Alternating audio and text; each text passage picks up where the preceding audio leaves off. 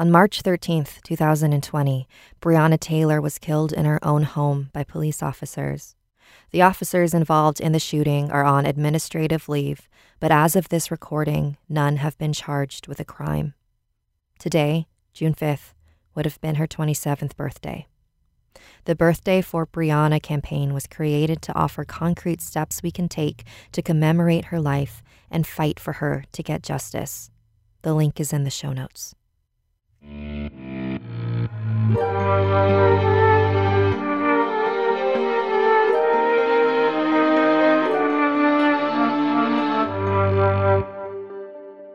Welcome to Stories for Change, an offshoot of my podcast where I share the history and stories that have helped me overcome my own prejudices, as well as speak to those who have successfully helped others overcome their own.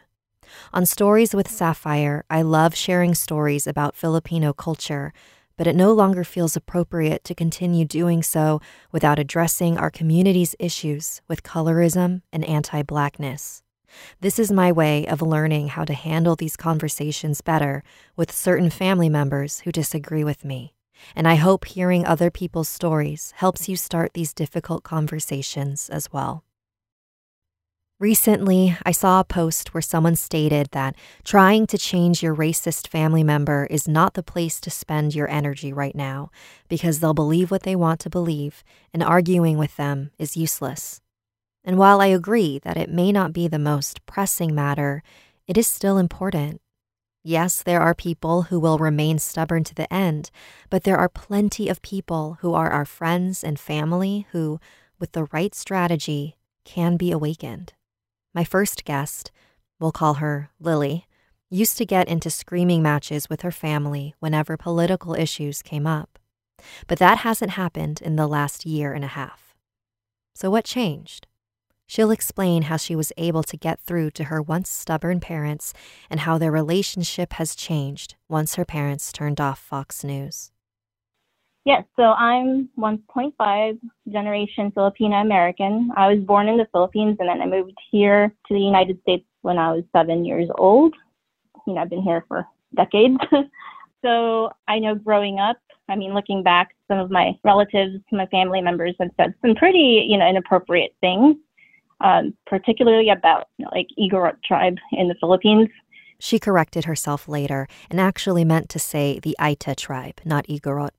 Basically, our indigenous cultures in the Philippines who are have darker skin and curly hair.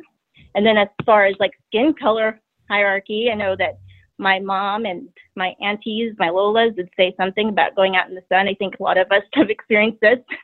Stay away from the sun or you're going to get too dark, and here's some skin lightening cream that works wonders. So if you're darker skinned, then you must be for me anyway, I was darker skinned. So they would say, stay away from, the sun so that people don't think you're the maid's daughter.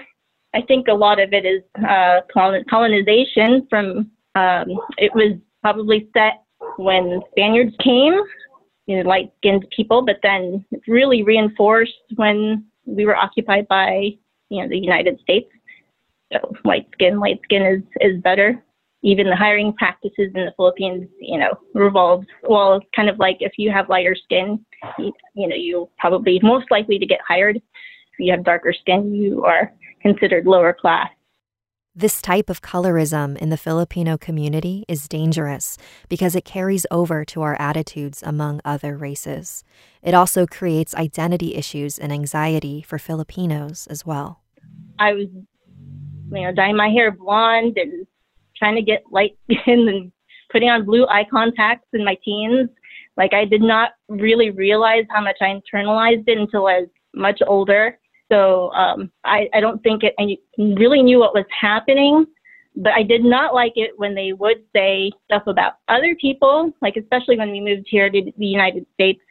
Since I'm staying anonymous, my mom would say stuff like, don't ever marry a black guy, that kind of, marry a white guy so you'd have better looking children, basically.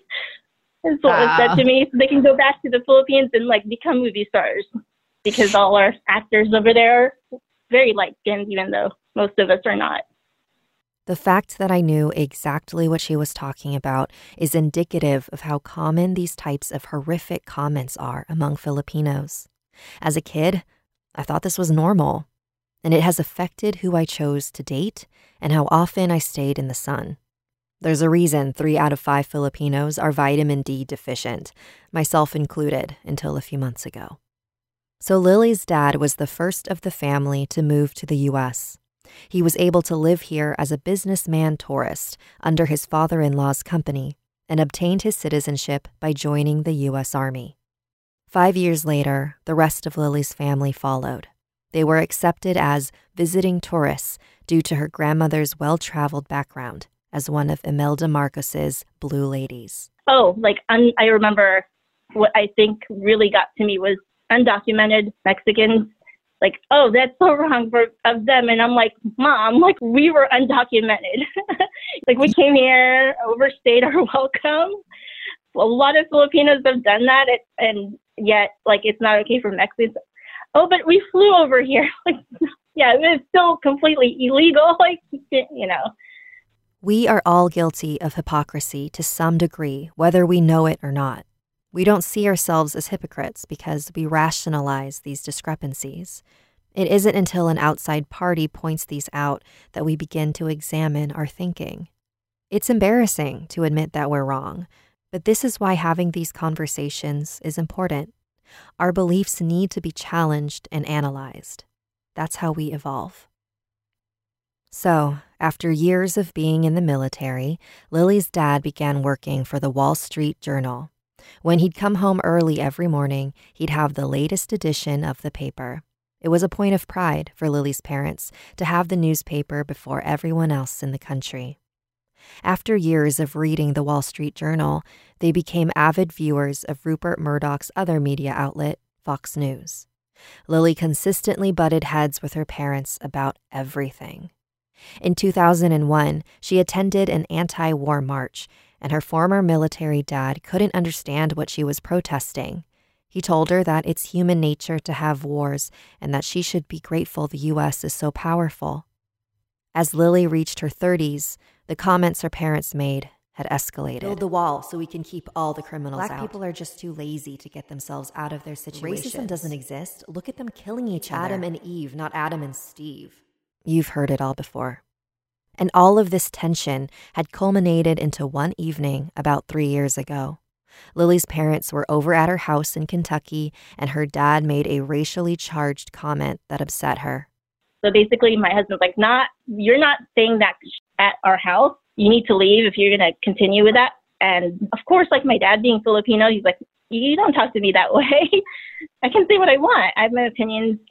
And it was basically we had to go, okay, we need to stop this right now before we say anything we regret. But, and I don't want to kick my parents out of that house in the middle of the night. So let's just squash this. But yeah, they did end up squashing that. Not only did Lily clash with her parents politically, but religiously as well. She is an atheist, and her parents are devout Catholics. Long story short, so they've known I've been an atheist forever. So anything I said about anything, really, they didn't take seriously. It has a lot to do with, you don't believe in God, so what do we care what you think about life, So we were just complete opposites when it came to religion and politics, the same thing. And it wasn't until I was like, okay, I need to reconcile this. I need to figure this out because this Catholicism, as much as I don't like it, it is a part of my culture. Over 80% of Filipinos are Catholic. The Santo Niño, all these things that I, remember about the Philippines, a lot of it had to do with Catholicism. So it's like me going to a Catholic church is a semblance of home. But anyway, I was like, I need to figure out how to make peace with this. And so I started learning more about Catholicism. And at the time I worked at Xavier University in Cincinnati, and I decided to take some theology classes, and I started to enjoy them because theology is not you have a bunch of Bible thumpers, which I thought that's what was going to happen.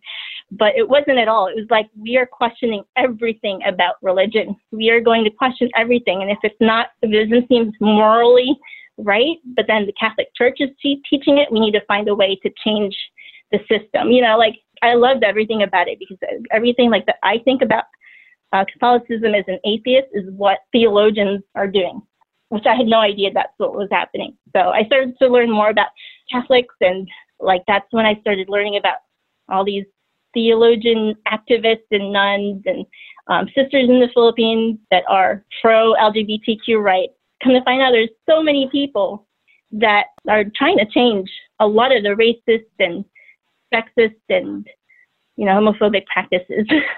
So I would share that. I started sharing like everything that I learned with my parents. And then I started writing pieces for Christians, like to read, to like kind of get where I'm coming from, as far as like, hey, I think as Christians need to be more open, more tolerant of people.